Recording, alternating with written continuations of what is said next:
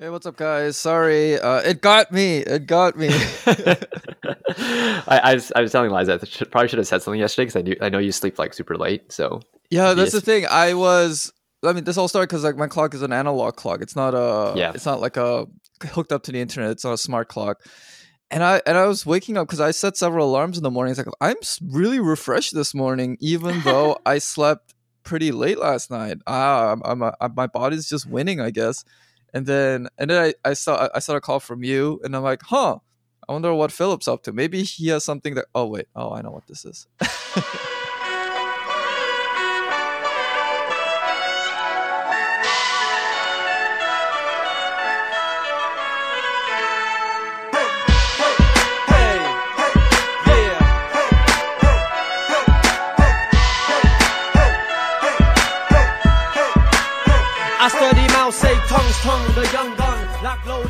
Hey, welcome listeners. Another episode of Unverified Accounts here for you. I'm your host, Chris, and Liza and Philip, as always. What's up, gang? Hello, hello. Hi.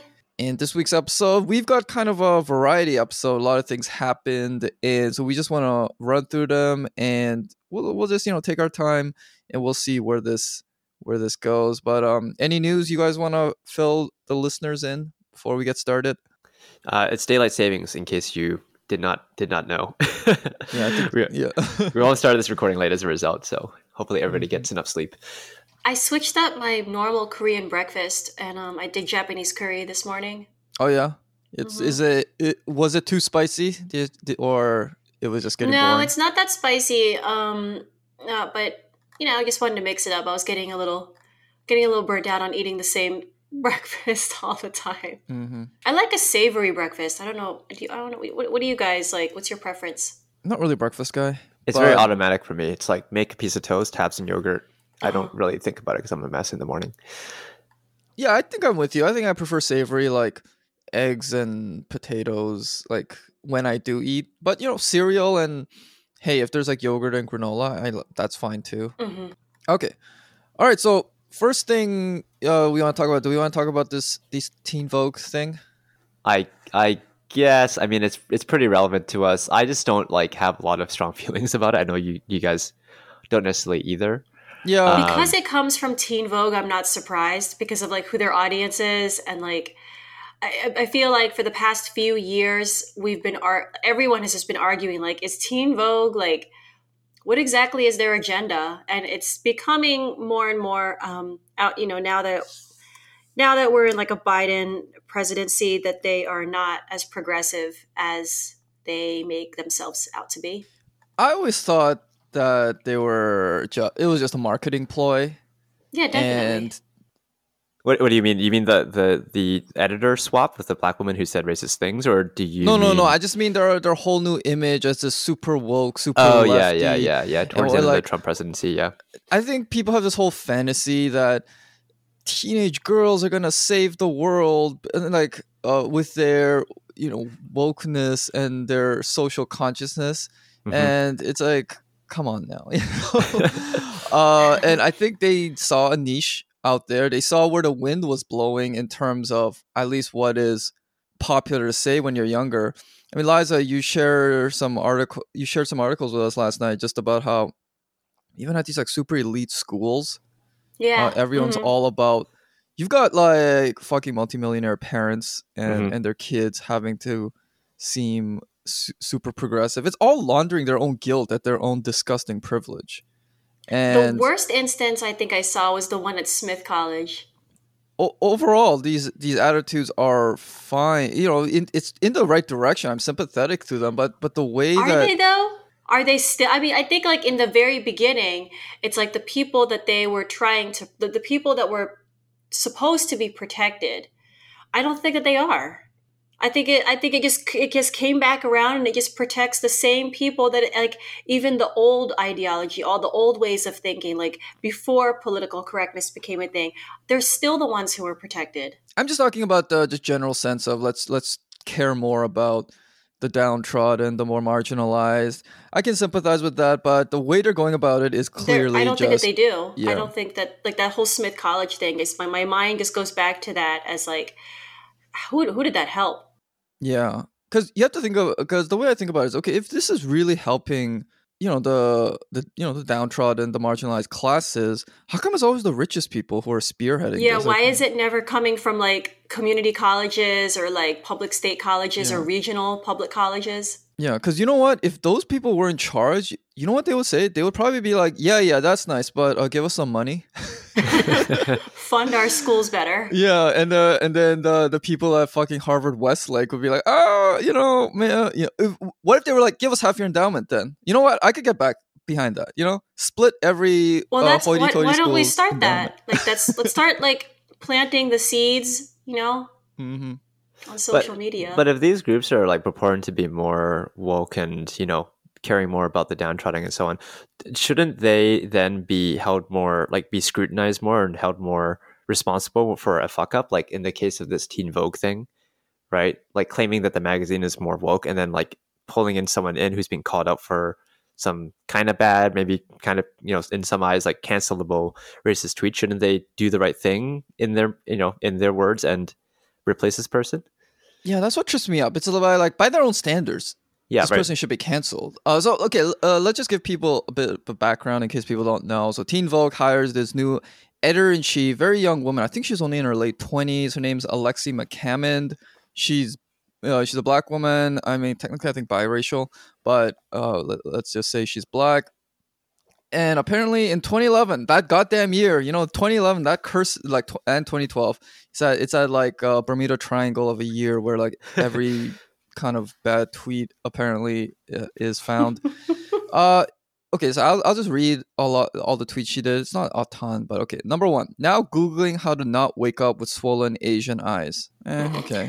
Kind of sucks, whatever. Second, outdone by Asian, #what's new. Well, I don't think that's actually bad. I mean, that's like a girls' era sentiment, right? Yeah. Also, the whole joke about like level Asian, like you see it all the time, right? Even Asians make that joke. Yeah. So that just seems to be in that vein. Third, wait, this is the same tweet. Never mind. Okay, another tweet. Give me 2 out of 10 on my chem problem. Cross out all of my work and don't explain what I did wrong. Thanks a lot, stupid Asian TA. You're great. I thought that was the worst one. Is be like, why do you have to point out the race of the TA? And there's already this kind of bias against Asian TAs for being either hard to understand or just maybe just too different, and people get pissed off with them if they get bad grades or they don't like the class. And that's one of the easy ones to like analyze. In that you do the usual thing where you say like, if you were to tweet that and say like Jewish TA or black TA or gay TA or whatever, it sounds worse, right? So why did you have to say like Why is it okay to say Asian? So fine, right? Yeah. And then last, she's replying to someone. She was like an old Asian woman. LOL, which I don't know the context. What is that in response to? Well, that's the thing. It's a response to someone named @22 Austin Ruse 90. So we have no context for that, at least in the screenshot I'm seeing. As I was saying, in the vacuum, these just seem like really dumb. In that they're kind of harmless and whatever. But as I said, imagine if this were, say, an Asian person saying this and replace that with black, or even if you say that's a different thing, then instead of black, say anything else: Muslim, Mexican, gay, any other kind of more protected group. It would be much bigger news then. Yeah. So the way I think of it is, I want to just be at a certain point. I think this has to end. Like, this is like 10 years ago. Going through someone's Twitter feed from 10 years ago, finding out like 4 things that he or she said that are kind of and then them losing their like dream job over it. I don't think this helps anyone. I think this hurts people both in all political spectrums, because it doesn't allow them to grow. Doesn't allow them to grow. It's just going to come tit for tat and whatever. Maybe this is revenge for like Gina Carano. Although I think most of the criticism is coming from like liberals and progressives. So at a certain point it has to end. But my suspicion is, why is it ending when it's against an Asian?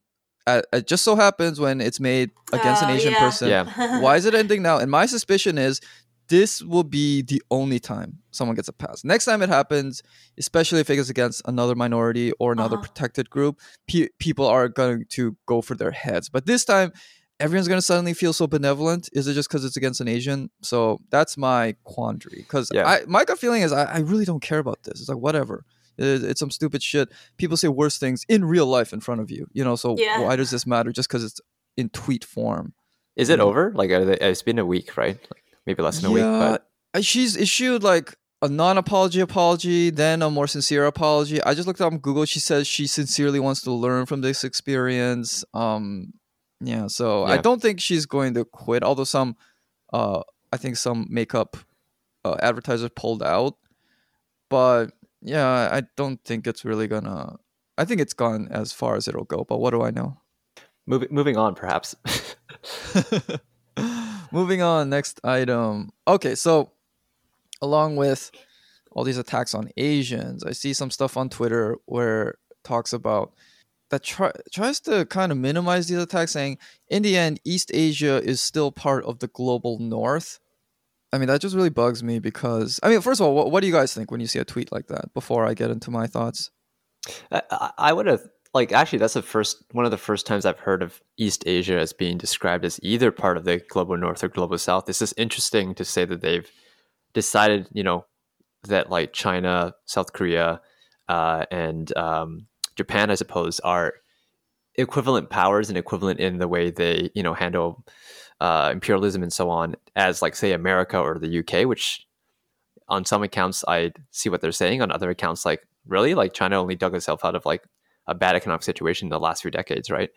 So what's also interesting is that aren't these proclamations coming from Asians as well, Chris? Like, is that where you're seeing them? Yeah, I think it is. The way when I see it, it's always made by Asian Americans. Right. They do this. They've been doing this to Japan for years, though. Like always including them in, like, whenever they talk about the big rich countries, they always talk about, like, England, France, Germany, the United States, Japan. Yeah. It's always you're included. Right. What's different here is that they're now definitely including South Korea, and they're also including China, which is interesting. Japan, is part of the G7 or G20, G8, one of those like super exclusive groups. So Japan has always been, and ever since like the Russo-Japanese War, has always been kind of the exceptional Asian country that's allowed into, the class of European country. It doesn't mean that they view Japanese as racial equals necessarily, but just like they got to be forced to recognize, hey, this country's pretty rich and they can beat us in a war. We got to give them some respect. But in terms of, Philip, you're right. It's like, wait a minute, China, like China's still quite poor if you look at GDP per capita. Here's the thing that bothers me about it, because if you classify East Asia as the global North, obviously people don't mean that literally, because most countries are in the northern hemisphere. I think in terms of big countries, the only countries in the southern hemisphere, I think, are they mean power. Fine, it's right? Like Australia and Brazil. I think those are the only kind of big, and South Africa, maybe, like big countries that would be beneath the equator. But so they're basically talking about wealthy developed countries versus the non. But if you dig it a bit deeper, they don't just mean wealthy, because if you do it just by pure GDP, then why not India? I don't think they would count India as the global North, even though in terms of pure GDP, they're up there. So you might think, well, it must be GDP per capita. But if you do that, then you got countries like Qatar and Brunei up there. Those are some very wealthy countries per capita, but they're not up in their imagination either. So what is it that connects like kind of like Europe and, Europe, the extension of Europe, namely like North America and East Asia? And I think it comes down to like a race science. They do think that the whites and the yellows are the two most civilizationally capable people in the world. And I'm talking progressives are thinking is. We already know the right wingers have this kind of race science view of the world's population. Japan in particular, yeah. Yeah. They practically celebrate it, though. Yeah. And liberals and progressives pretend they don't believe in it, but a lot of their actions suggest otherwise. And I think those who would conceive of East Asia as the global North by the popular imagination, I'm sure there's like some IMF definition that I'm not 100% sure on, but the way they think of East Asia as global North, but exclude countries like India or rich countries in the Middle East, I think betrays their kind of race science-y conception. Yeah, I definitely see that. They don't say Dubai, they don't say like the United Arab Emirates or Saudi Yeah, Arabia. because I mean, deep in their hearts, they still think of them as like desert savages, like who just happen to luck into oil. It's like, of course, that's how you built your big cities, but we kind of know you're not really up there. You're not top class like the whites and yellows are.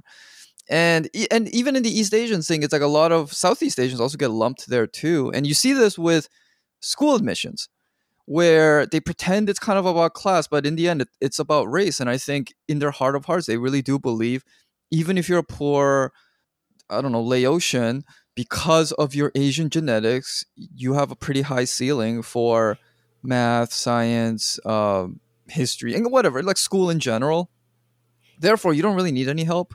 Whereas, even if you're a pretty well off Black or Latino person, you got your genetics working against you. And I think this is what liberals and progressives actually believe, even though they won't say it out loud, which is why, as I said, we saw it in that New York Times article. They're like, yeah, those lower income Asians are too many of them. It's like, yeah. Mhm. Wait, taking a step back. This whole like East Asia's global north thing, like, what are they talking about violence against against Asians, and they're saying it's okay because East Asians are considered part of the global north, and so they need to be protected less than, say, like Black and brown folks. Like, what are they actually saying? I don't know when they make this They statement. are kind of saying that, I aren't think they? they're implicitly I saying that. feel like that's exactly what they're saying. Because I don't if that's what they're saying. I don't give a fuck if they think it's the north or the south, or if there's a lot more power in China now than there was before, or whatever. Right? It's just the fact that they're saying, oh, it's okay. You're getting beat and stabbed and sliced up, right? It's okay that your grandparents are being, attacked and killed on the streets, because your countries that you were from, that you're no longer part of, but you're from, are rich. Like, that's a fucked up thing to say on its own. Yeah, it's this weird thing that progressives have to do, in which victimhood and trauma is so fetishized that when something bad happens to you, it's almost like a good thing, and you cannot boast too much about it in a way. Therefore, I mean, they say all this to make sure that their allies know we don't think of this as bad as, say, violence against other minorities. And they say, at some level, East Asians are still part of the global north and are white adjacent. Therefore, it's not the same as, say, Black Lives Matter. I'm like, who cares if it's like so-called better than Black Lives Matter? People are still dying. That's all that really matters. Yeah. Nobody cares about your little, social lunch table games in your progressive circles about who has it worse, whose turn it is, whose story it is to tell. Fuck that. We're just trying to help people not get killed or hurt. Well, a lot of Black people say that too. About what?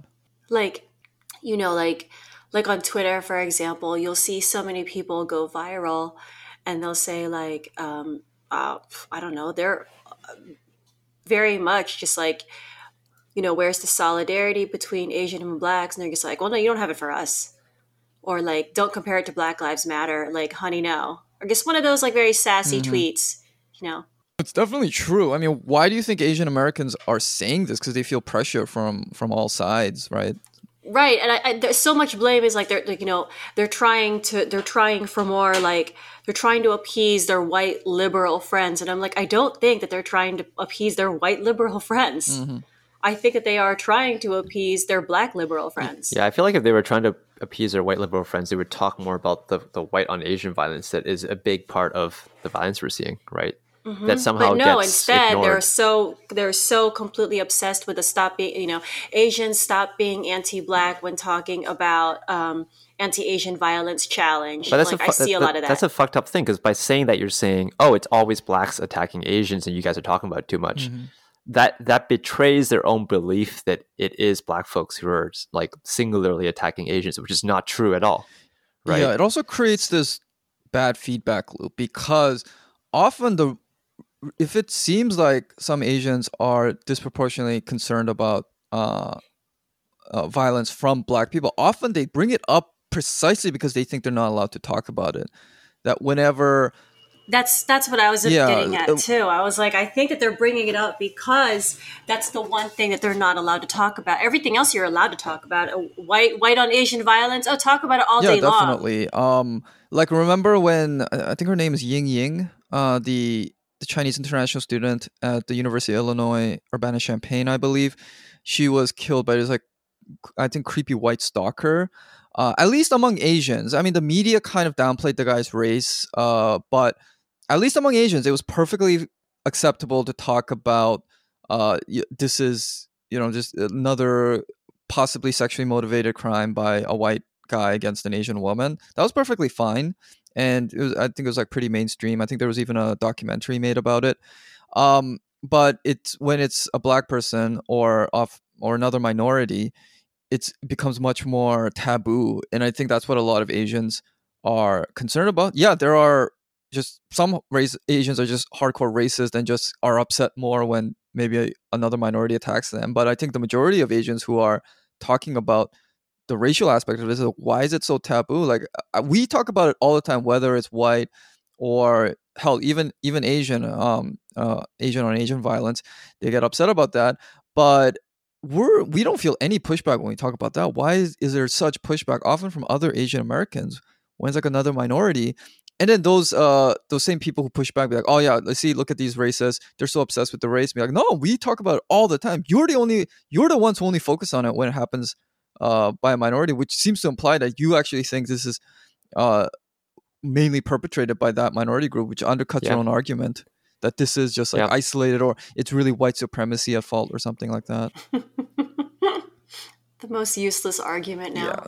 So all in all, East Asia's global north, very suspicious mindset, because there's like, what standards are you using to justify that?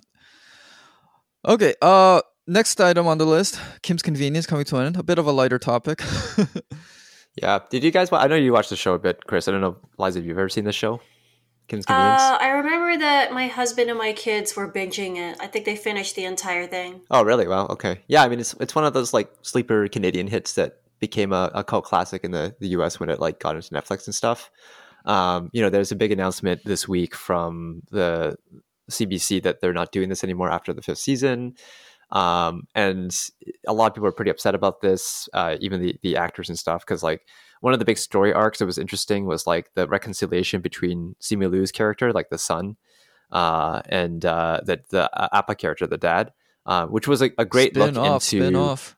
Could be a spin-off, but it was a great look into like Asian male father-son relationships that was done in a way that hasn't been depicted in TV or movies before. So that's a bit of a shame. But the thing that caught me about this was that like this show was like the show is a good show, but it's also like a little bit milquetoast. Like they go into some issues and stuff, but like it's not super duper out there. It never really had any big controversies, unlike a lot of other shows that deal with race, right? So I was kind of wondering like if that's a good thing, right? Like this show had a good cult following, I think maybe because it wasn't so like abrasive to some groups. Just entertainment. It's just entertainment. Yeah. Like they talk about racism once in a while in it and so on. They talk about family issues and so on. But people treat it as like a family comedy and not as like Asian show, right? So yeah, I don't know if we need to have media that tries to, or does things that are edgy enough to irk people in order for it to be considered good. Because this is good and it's not that edgy. Mm-hmm. Yeah, I watched a couple of seasons of it. I was a big fan. I actually liked it, even though I liked it much more than Fresh Off the Boat. I don't know exactly why, because I think they're kind of in that same genre of family sitcom, very nice, no sharp edges. But I did think Kim's Convenience felt more real.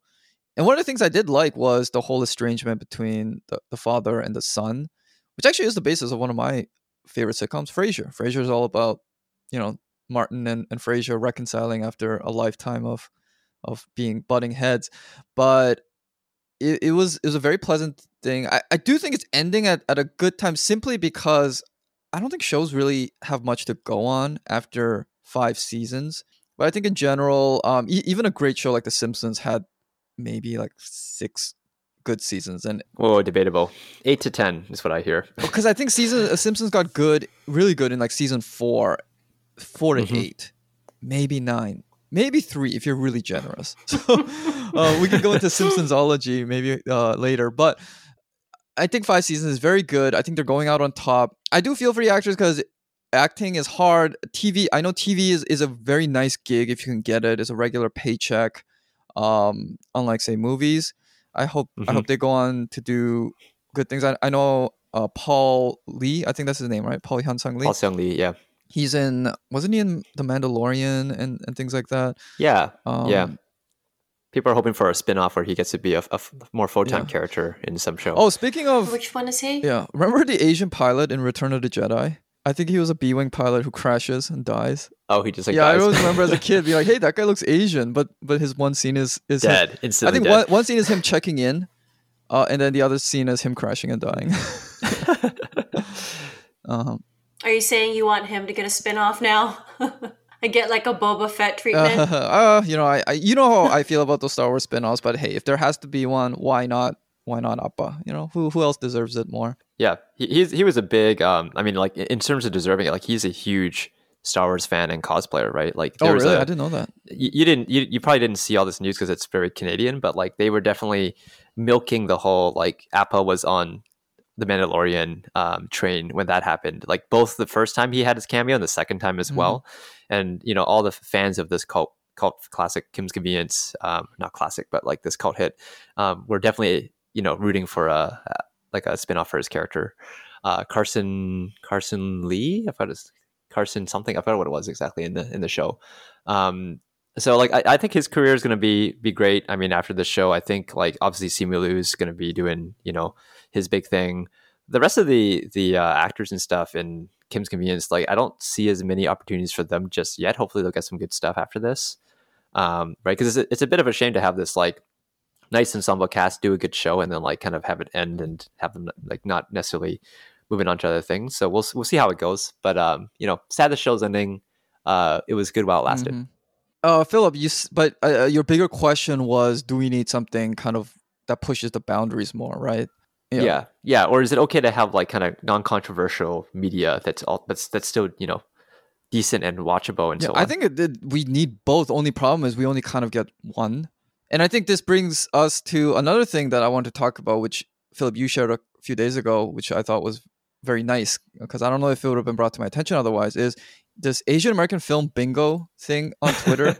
So I'll read some of the squares. If it gets too long, then I'll stop. But it's like one of those bingo cards and has all the trademark elements of a modern day Asian American film, such as actor portrays someone younger, argument about individualism versus collectivism, Aquafina, childhood flashback scene, white critic writes review full of microaggressions, Asian influencer writes a way too long post about how much they loved it, shirt off Asian dude, one of the main character's parents is missing, died, you cry, holiday or celebration occurs, Taima is the father, quirky family member best friend, argument that results in crying, Asians on Twitter, this movie doesn't really represent me, scene at a market, all your Asian friends ask if you've seen it, actor plays different ethnicity, scene about food, family member addressed by traditional term, A24, you cry more, parents talk about sacrifice, your actual parents have not heard of the movie, and character lived in New York or California.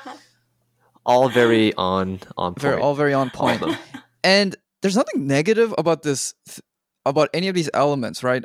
By itself, I don't see anything that's even something that could be a bit annoying, like argument about individualism versus collectivism. That's a theme of a lot of great movies, Asian or otherwise. It is a big philosophical question. But as we've said in episodes before, our issue is just like, why is Asian American culture just stuck in this type of mode? Okay, last night I watched Sympathy for Mr. Vengeance, the Park Chan-wook movie. Have you guys ever seen that? Mr. Revenge? This is the original Revenge trilogy? So this is the first movie of the Revenge trilogy, I think. I haven't seen that one. I just saw it, and it's just extremely violent movie full of very murky morals. And again, it's just like Asian Americans could never make this. And I find that as time goes on, I have so much more respect for Better Luck Tomorrow because it's like the one and only time it approached that, and it was like it's like ancient history basically. That's a great point. If you were to actually look at Better Luck Tomorrow and then you looked at Asian American film bingo here, does it hit any of these spaces at all? What about all the Fast and the Furious movies? Are those Asian American movies though? I mean, there's like tons of them in them, and they're directed by Justin Lin. Right, but I think they would just be more like... It's a subculture movie, and it's definitely a subculture where a ton of Asian Americans participate. Yeah, I think it's more of a... And like Southeast Asians a lot. Yeah, I think it's too. like an Asian influenced action movie that's about a lot of other things. But I think it would be a bit much for us to kind of claim it's about us for us by Well, they're us. not Asian American movies, but I'm just saying like they are like Pretty prominently influenced. featured throughout. Yeah. Yeah.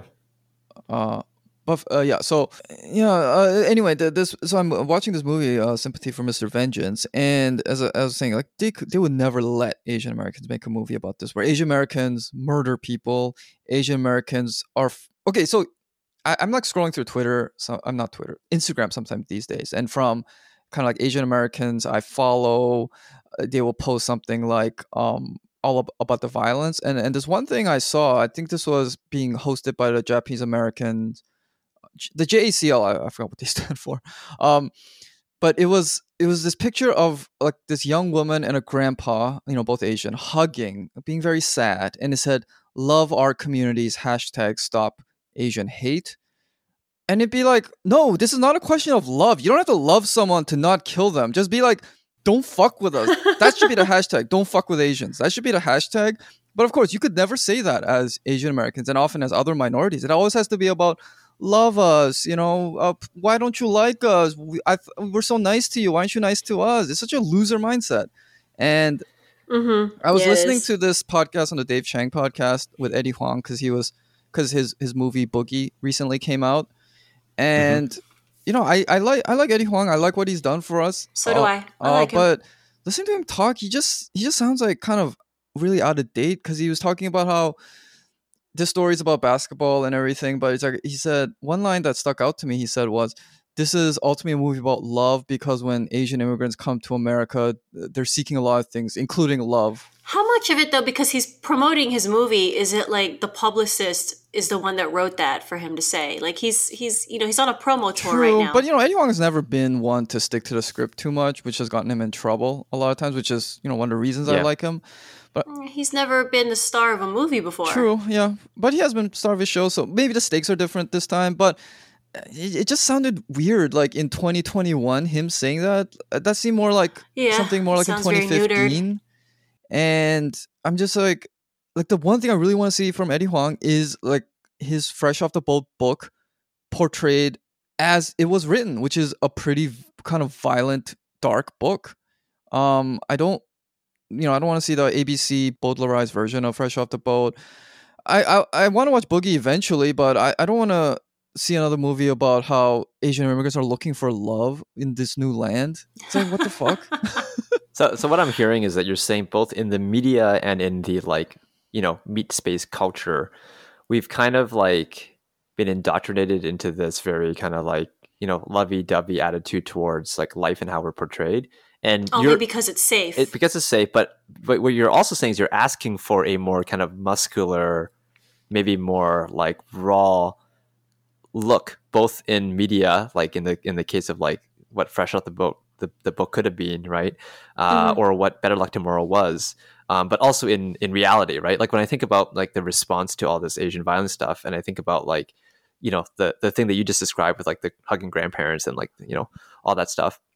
I also think the contrast is like the AWA, the Asians with Attitudes Instagram, where they're a lot more aggressive about just like calling out this bullshit and like showing videos of guys like patrolling the streets to protect, Asian seniors and stuff. And that's a more muscular approach to how we like handle like our issues than to just make it seem like we can just have like some, tweet a bunch of Valentines and things will get better. Right. Yeah. And that is very much outlawed, and it's not among just Asians. I mean, we see this with other minorities. With Black people, the way the if you look at a lot of like when Black Lives Matter, the summer 2020 protest started, like for the first few days, it was actually on the verge of becoming something different. It was like an anti-racist class war. Right. Yeah. I mean, I was out there on like the first weekend. I saw like cars getting burned. I saw police just like like people. Like the police like running through lines of people, just like batoning and pepper spraying people and all that. Then I went out again a few days later, and then it became more like a voting drive. It became like a food festival, like a street festival. Block party. Exactly. It was people kind of wanting an excuse to get all out. Over the suburbs too, where it's like, like the live, laugh, love Pinterest crowd. Right. The influencers are getting out there taking photos amongst the tear gas in their like flowy roads and shit like that. Yeah. Yeah. It got co-opted in like a matter of like days, right? Yeah, and the quirky rye signs started coming out. Fewer gas masks, more clever signs. And then so that's what happens to like Black Americans. So obviously it's going to happen to Asian Americans too. Like Asian American anger is very much feared. So I'm just saying, like, we're all just a generation removed from the motherland, yet our culture is so different. And I think this is a nice segue into the Minari grandma, who recently had an interview. Okay, so we'll play the clip. So in my Korean chauvinism, I didn't realize that playing an audio-only clip of a woman speaking Korean would be incomprehensible to most of our listeners. So I will just read what Yoon Yeo-jung, aka Minari Grandma, said. I don't fully understand. My first son hasn't watched the movie yet. He's Korean American. He couldn't tell me, but he told my friend he's not watching it because he's not ready after crying his eyes out watching the trailer. So they must have some kind of Han. You saw it that day of the Korean American Day presser. Sandra Oh and Steven Yeun cried so much I didn't know what to do. So it's different, the experience of the second generation. We came with a purpose, to live a better life. In the 1970s and 80s, South Korea was under the dictatorship under Park Chung-hee. Some decided to come here, but they were born in the States without their own will. Second generation Asian Americans think they are Americans, but in the eyes of Americans, they don't look American. There must be a dilemma like that. We, as in the first generation, expected to be treated poorly, so there was no sorrow. All right, so yeah, you just heard the clip, and I thought it was very interesting what she said, because in the podcast we did a couple of episodes ago about Minari, we talked about that interview that she references, in which is moderated by Sandra Oh, and she and Steven Yeun and maybe some other Korean Americans in the panel were like crying so much. And then in this clip you just saw, she was just like, they were crying so much, I really didn't know what to do. And she talks about how her son's friend or her son or something who's second gen. Yeah, her son, and like, her son himself says he's finding it hard to watch the movie because he's afraid he's going to cry too much. But didn't he say like his friend like cried during the trailer, like not even the movie, but like cried while watching the fucking trailer? Yeah, it was a trailer. Yeah. Oh, she said no, it was her son who can't watch the movie, but her son told her friend why he couldn't watch the movie.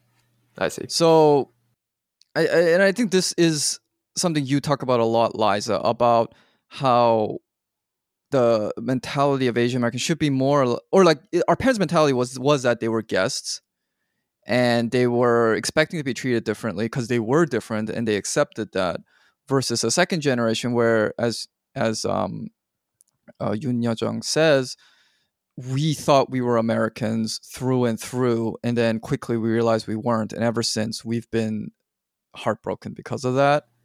Yeah, and I honestly think that like there's something wrong with like there's nothing wrong with thinking that you do belong, or but like recognize that the country just isn't there yet. It just isn't. It doesn't mean that we shouldn't force it, but like I don't know, there's something about like believing in some weird fantasy that you think like you want so bad to exist, like you want to will it into existence. I think that's where we went wrong. Yeah, I agree. I think there's a difference between where you feel like you are properly respected in the place of your birth, because we are all entitled to that, because we are not, despite our appearance, actually Asian, and we never can be simply because we have not lived there. So that is something we can never get back because we can't travel back in time and relocate ourselves. So we are not our parents either, because they also grew up in Asia. They had that childhood of their own, which we didn't. Yet I think we've conflated being respected and even accepted as being kind of like fully assimilated. which is why so much of our even our response to this violence is, why don't you love us, as opposed to just like, why don't you respect us enough to leave us alone. It's always why don't you include us in your dinner parties and your Yeah, we don't have relationships. to, like, I don't need to be loved by Exactly. these people. I really And don't. if the first generation went too far in their complacency as being guests, and I do agree with some critics, like Minjin Lee got kind of peeved at this tweet. I think she deleted her retweet of this, but she was, she was being very respectful to everyone involved, but she was also saying the Minari grandma was kind of being insensitive because this was not Come on. her experience. She's just like sharing her observation. Yeah, I thought she was incredibly being disrespectful. incredibly observant. Yeah. Right? Also, I think if you actually watch the interview and her like intonation and stuff, she's not scolding second generation. She's just making an observation. She's like, there's actually really no judgment in it. She's just making a simple factual observation that. What's maybe more interesting is the fact that like that clip has been circulated. This is the first time I've seen the AP version of it, but like it's been circulated by the Western media quite a bit around this movie, almost as a way to like rub it into the faces of second gens. You know what I'm saying, right? Like, why did they choose that clip? That observation of all observations. It's a good one, but like I'm sure that she said a lot of other fruitful stuff in that interview, right? Yeah. So it's interesting they picked that out to like show, and because maybe they thought it would have some viral spread amongst second gens, right? Which it did. No, I'm sure they can all sense the second generation angst. Yeah. And yeah. It's our peers are very obvious about it. So the first generation, if they err too much on the side of being complacent as outsiders, I think the second generation err too much on desperately wanting to be insiders, without a real sense of self. Like, our entire sense of self as a community seems to be predicated on others. Validation from outsiders. Yeah, we don't have our own internal sense of identity, which is the exact thing you need to really not give a damn what others think. It's always about how do other people see us and how does it make us feel. As opposed to you can feel kind of bad if you're not accepted. That's natural. That's human tendency. But if you have your independent sense of identity, you can just be like, well, those people are fucking missing out because I'm awesome, and I know it because of all these reasons and life experience. But if you don't have that, it's always like, oh my god, what's wrong with me? What do I need to change? Like, why don't you like me? What don't you like my clothes? Don't you like my looks or whatever? I think that's the mindset that second generations are stuck in right now, and I think it's reflected in our art and our culture, which is, I think, now at a point where it needs to break out of it. It's like, okay, at a certain point, you're gonna have this just because it's natural, because it does reflect our mindset. But at a certain point, you got to stop and you got to move on to the next phase of, I don't know, self-actualization as a community. Yeah, you gotta get rehabilitated, right? That's actually a common thing in our conversations here on Unverified that I think about a lot, which is that like the three of us have either always had good, racial self-esteem, whatever you want to call it, right? Or became rehabilitated in the last like 4 years or so, right? And can now speak about these things from this angle. But I think a lot of people, especially the people we criticize on this pod, have not gone through that, and so they behave in strange ways that like kind of irk us when we talk about it. But I would love to get into separate pod, right? Maybe there's some good movies around this, or books or whatever around this issue of like, what does it take to become rehabilitated, to get over the trauma or whatever of being too white adjacent in your high school years, right?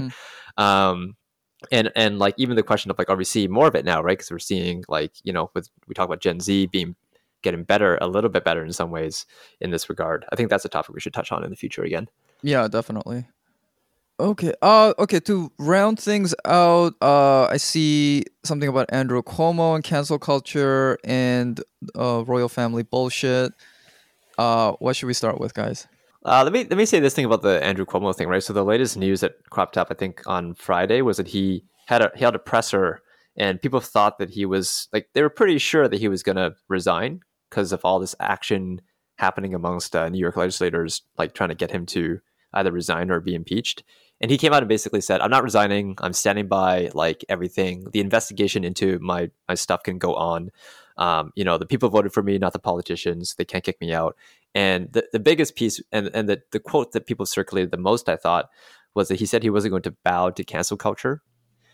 And I thought that was kind of interesting, right? Because it felt to me like he had basically completely jujitsu'd the criticisms against him from what was initially like the Ron Kim criticism of him like hiding these numbers about dead seniors, right? Hiding that the fact that like 15,000 seniors had died in New York State, and the negligence and that him and his administration had been part of, over to the emphasis on the, I think, 4 sexual harassment allegations now against him, which, are completely valid, but it was interesting how the media had kind of like looked more at that than at like the dead seniors, right? And he's almost like embracing that because he knows that if he embraces that criticism of him and not the seniors part, he can say, oh, I'm just going to not bow to cancel culture because our culture is fucked up. I'm actually in the right, and turn attention completely away from the other bad thing he did, right? So that was interesting to me, and I think that's the case because I didn't really see any mention of the seniors, right, and the initial allegations against him. He really just addressed it entirely from the perspective of sexual harassment and saying it wasn't true or whatever. Yeah. So, I mean, clever move on his part, I think, if that was really his intent. Yeah, David Sirota had a very kind of a black humor tweet where he's talked about Andrew Cuomo canceling the lives of 15,000 seniors, and be like, what about that, Andrew? Which is I thought a totally valid point. But yeah, you're right in that it's, well, maybe because it's like I follow Ron Kim and he's a friend of Plan A and everything, so I thought he goes hard. Yeah, so I see him does. tweeting all the time. I see the people like supporting him, so I thought people cared quite a bit about the nursing home stuff, but it's from what I hear from other people though, that seems to have been subsumed under the whole sexual harassment thing. If you look at the headlines from like the New York Times and stuff and other kind of mainstream rags that pick this up, it is becoming more. Yeah, it's been a bit more about the sexual harassment than it is like more of a Me Too thing than it is about the terrible shit he did around the senior homes. Yeah, which I think just I think we talked about this before, but it shows which priorities are on top in these like media circles.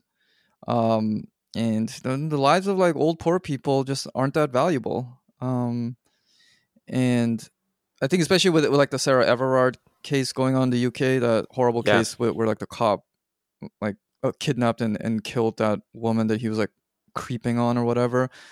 There is much more energy for kind of like women's safety and dignity than old poor COVID victims.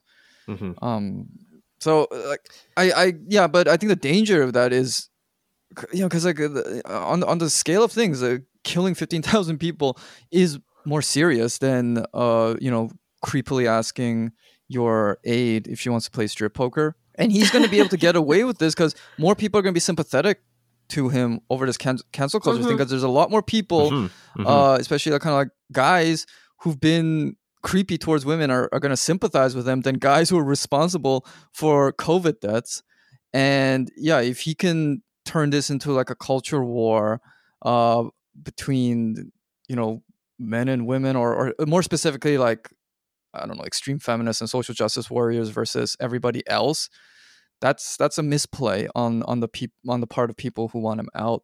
I mean, one massive theme in our discussions here is about like the overstep of cancel culture, right? And if it can go too far. This is a precise example of, it going too far, in the sense that it's become such a thing that people have backlashed against, that he can now use it to get away from serious allegations, right? And also he's not just allegations, and it has legitimacy too. Yeah, it has legitimacy as well. Like because he's like, riding that wave to some extent. Yeah. Well, because they've done this to so many people who didn't deserve it. Yeah, exactly, right. Or even people who did deserve it. The fact that like this has been going on for so long means that there's now a built-in population of people who would be sympathetic to an Andrew Cuomo, right? And it makes it harder for women, all their allegations are things that should be looked at very closely, right? They're all, I believe all of them. But it's going to be harder for them now to make their case because of the way it's been presented, like over the last, 4 years or so. Yeah. If you want a little humor, I found this tweet by Hondo Wang. It's this a meme of the Virgin Andrew Cuomo versus the Chad Ron Kim. It's kind of funny. So Andrew Cuomo has like hid nursing home COVID deaths to avoid accountability, a cuck for Jeff Bezos' billions, drinks expensive bottled water, harasses women, nobody likes him, versus Ron Kim, who said fuck you to Amazon HQ2 and gentrification, stood up for vulnerable seniors in nursing homes, drinks New York City tap water, and doesn't harass women. Drinks tap water. That's the best one. Oh, speaking of Ron Kim, I saw a tweet by him which I think shows what a good guy he is. He is good friends with Yulin Nu, who is another assemblywoman.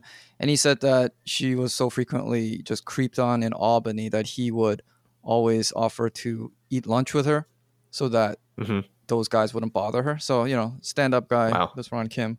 Yeah. Hopefully. Yeah, let's hope he hope his whole, you know, I don't want to say crusade, but his whole, you know, his whole shtick doesn't get ended because cancel culture became too powerful, or the backlash to cancel culture became too powerful, right? Okay, all right. Last topic. I guess we have to kind of talk about the royal family. The only reason I want to talk about this is This is what flooded my news feed for the entire week that I just had to stop looking at Twitter for a few days. This is all I saw was just Meghan Markle and Harry stuff and like that same Oprah meme with her two hands up. Christ. But I think the whole like Sarah Everard issue just shows how vacuous this thing was.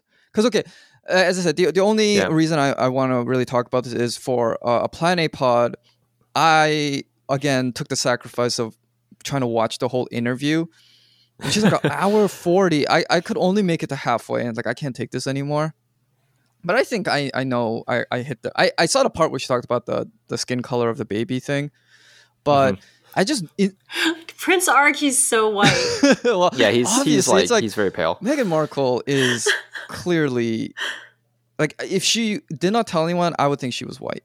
That she was just kind of like I wouldn't go that far. I don't think she looks white. Well, I thought she did. I think she looks very mixed. I think if you look at someone like Amal Clooney, you would think, oh, maybe she's kind of from, I don't know, Sardinia or like some island in the Mediterranean, that kind of thing. But I would never call her a black woman, especially because if you do that, I bet a lot of black people, especially black women who are darker skinned, will get pissed off and be like, oh yeah, of course you would only prefer light skinned dark women. But there are like full black women who are light skinned. True, but then they always get kind of. See, this is where I get really messed up about the whole biracial thing, where it's like, you know, you force. We've gone through like a whole era where if biracial people who are half white, if they ever acknowledge their white side, all of a sudden they're demonized. But if they claim their more ethnic side, then it's like the people who are like the full ethnicity or whatever, they're just like, oh no, that erases us. And it's like, does it? Like, which one is it? They are stuck in you can't. What do you want them to do? Yeah, like. So, like, for example, like with Asians, like who are half Asian, half white, you know, a lot of times they look very Asian. But if they ever acknowledge their white side, it's like, oh my God, the Asian people, you see them as like a race traitor. But then if they say that they identify as Asian, then they're also going to get backlash from somebody who's just like, oh, but like you're so much lighter. And it's like, there are literally some Asian people who are like whiter than white people. So the color thing I don't think it holds up, that argument. Yeah. But to be fair, this comment that they were talking about in that interview was a comment that was made before Archie was born. Someone in the royal family had said, if in the situation Archie is a little bit darker, this may not go well for them or whatever. I don't know what the comment was exactly, right? But it was like, it was made before he was born, right? So the fact that he's really pale baby right now is kind of irrelevant to that point. Yeah. So I already watched half of it, so it's like sunk cost for me. So I want to get some minutes of a pod out of it. But okay, so this is how ridiculous this interview is. It starts off with like a 10-minute debate over whether Meghan made Kate cry or whether Kate made Meghan cry. This is a literal like just like this belongs on like Maury Povich. You know, like this is like Maury. This is and. It's so petty. It is incredibly petty. And if people recognize it as petty, I will be fine with it.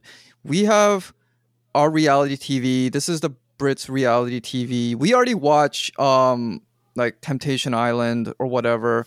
So it's okay. We can Bachelor. import British reality TV, no problem at all. But the way people turn this into like a moral crusade, that's what's fucking sickening. Yeah, it's like the country that invented capitalism and like colonialism, and this is what we think is like Meghan Markle is just so oppressed. And Yeah, and as I said, this like Sarah Everard thing was happening all along, and we're talking about who made whom cry, which princess made the other princess cry, and it's so serious. They talk about it, like so seriously, like this is like a fundamental like civil rights battle, or something Yeah. like that. And then and then no, it's Not- the fucking not to- royal family. Yeah, Who cares? not to mention, Chris, that like the per capita death rate from COVID in the UK is like worse than the US, yeah. I believe. So like this is kind of I mean, maybe in some ways it's a distraction. Maybe that's why people glommed onto it so much, But is right? it, But if they recognize it as a distraction, like Temptation Island, fine, that's fine, that's fine. But as in, they right, got they're making it into like the next huge, almost politicized thing in the country, right? yeah, and this whole like, and the way they turned this into like a racial progress thing, like, ooh, we got a woman of color storming the gates of the palace and tearing down the British monarchy. And this is just Do we want that? So basically, if Meghan Markle and was treated kindly and accepted by the royal family, she would accept all the other stuff that comes along with being a royal. And I'm talking about like the horrible shit, like the family history, what they stand for, the like as an institution, the monarchy. I'm just like, she's willing to accept that, but like, what is she mad at that she can't have that? yeah. Or what are the people who are making such a big deal out of this upset at that the black woman can't have that? I think that is exactly what they're upset about. Why do you want it? Like, Well, yeah, I think that's the kind of maybe like dirty secret. This is just basically like a YA storyline come to life. You've got the I was thinking you that got, too. like, I was like, this is well, I guess she's a bit too old to be called a girl, but you got the girl of color storming the gates of the popular white crowd, wins the White Bay, and by virtue of just being smarter, hotter, more charming, whatever than everybody else, especially the white girls, she brings forth justice and harmony and righteousness through her like feminine charms. It's such a YA fantasy. but gasp, the elders aren't buying it. and I think Conflict. that's why it's captured the exact same portion of the crowd that probably reads way too much YA anyway. Or It's the chicklet crowd and the YA crowd. there's a book out there called American Royals, which is a big hit. I don't think it's YA. I think it's a little too old to be YA, but it was a big bestseller a couple of years. Is it when like came out. new adult, that new genre? Well, new adult refers to almost like borderline porn that is like YA, but it's more like college age and it's all about romance and sex. I don't think it's quite. Yeah, sex gets more Yeah, it's not graphic, quite but new it's adult, like, but it's but- like young people though. Yeah, so it's kind of like Crazy Rich Asians. Like, well, why would you call it Crazy Rich Asians? Not YA. So the protagonists are a bit too old to be YA. But anyway, so this American Royals thing, there is this like American and I think just global desire for a royalty, a social superior whom we will obsess about, who are all rich and beautiful and who have like all the great sex that we don't have. And it's just that, but people are trying to attach this progressive narrative to it, which I'm not buying for 1 second. To justify it. At best, yeah. it's like a social power fantasy, like an inversion of roles. But again, there's nothing. All of this social justice are this like woke justification for like horrible things. I don't know. It kind of reminds me of like in history, all the times that like, I don't know, some empire would like the way that empires would use religion as a justification for like colonialism and like Crusades and whatnot. yeah. I mean, that kind of that's what this is. It's like a gigantic culture crusade with wokeness and like social justice as the shield. Like this is the new religion, Yeah, right? That has been like a. Yeah, it's not like a new realization, but I always, growing up, especially as a non-religious person, I was always puzzled by why are just because a lot of like especially like far right religious stuff seems silly, It's like, why would you be so scared of being cast out for religious reasons? Because if you're like a liberal or on the left, it kind of comes off as like a compliment, right? If you're not religious or you stray away from religious orthodoxy, like what are these people like that afraid of? But when you think of it as the equivalent of being morally outcast for not saying the right pronouns or anything like that, it becomes more relatable. It's like, okay, so this is probably what they feel like. This is why conservative religious people are so scared of breaking doctrines and orthodoxy. So so I think that's a interesting way of putting yourself in other people's shoes, because it's kind of the same social outcome, like feeling not only embarrassed but also like morally impure and inferior to the crowd that you're in. Mm-hmm. Mm-hmm. That's basically what I'm observing. Is like this is when people say things like stay in your lane and whatever, I don't think that they actually want people to stay in their lane. I think that they want them to actually buy into, like, convert into their ideology. Yeah, it's stay in your lane, but know your place and defer to us. It's not go do your own thing and exist in your own ecosystem. It's like, no, pay attention to us. Stay in your lane and sit in the pews and listen to our sermon. Yeah, so long as your lane is less socially relevant than our lane, right? Yeah. It's like subordinate your group or ideology to ours. All right, we're a little over an hour, so I think it's a good time to wrap up. Any last thoughts? No, I'm good. That's enough Royals talk for me for like a generation. Yeah. Hopefully this will fade away very soon. Yeah. What about you, Liza? I'm like avoiding a lot of social media and like just watching the news right now. So I'm very misinformed and uninformed, like on purpose, because I guess more uninformed on purpose, not misinformed, because I'm really bothered by all the reopening propaganda that's everywhere. Oh, you mean like anti-lockdown stuff? Just like pretend like there's no more ticker for COVID. So like we don't even know how many people are dying anymore. They stopped doing that. Is that why the numbers have been going pushing down? Just because people stopped counting? Yeah. And like, there's 6 people in this household, and like 4 of us can't even get a vaccine. We're not eligible. I don't know. They're just like, oh, this summer is just going to be like totally wild. And like, I just keep seeing articles. Like if I do venture into social media, I'll see articles about like, oh my God, the economy is going to bounce back like it's never been seen before. The Fed didn't even expect all this. Yeah. Remember they said Biden's showering us with riches. Remember? No, I do like the stimmy. Yeah. Did you guys get the stimmy yet? I haven't checked yet. What are you going to spend your, was it 1,400, 1,600, 2,000? What is it? I'm going to put it all on red. You can put it all on red. What are you getting? No, I'm just kidding. I hate gambling. Gamble it away. I'll probably just sit on it for a while. Save it for a rainy day. That's the most responsible thing I've heard in a while. What about you, Philip? What are you going to do? I don't get a stimmy because I'm Canadian. Oh, that's true. No, haven't you been getting a stim every month? You've been getting a stimmy for the past year. No, I have to work like a regular person. We don't get stimmy. Well, we get like, EI and stuff, but like it's not a... I'm unemployed on purpose, so I don't get it. Oh, okay. Yeah. All right. Okay. Let's wrap it up. And Eliza's got a hard stop coming up soon. So, all right. Thanks for listening to this episode, and we will be back next week. So, thank you for your ears. Bye. Bye all. Bye.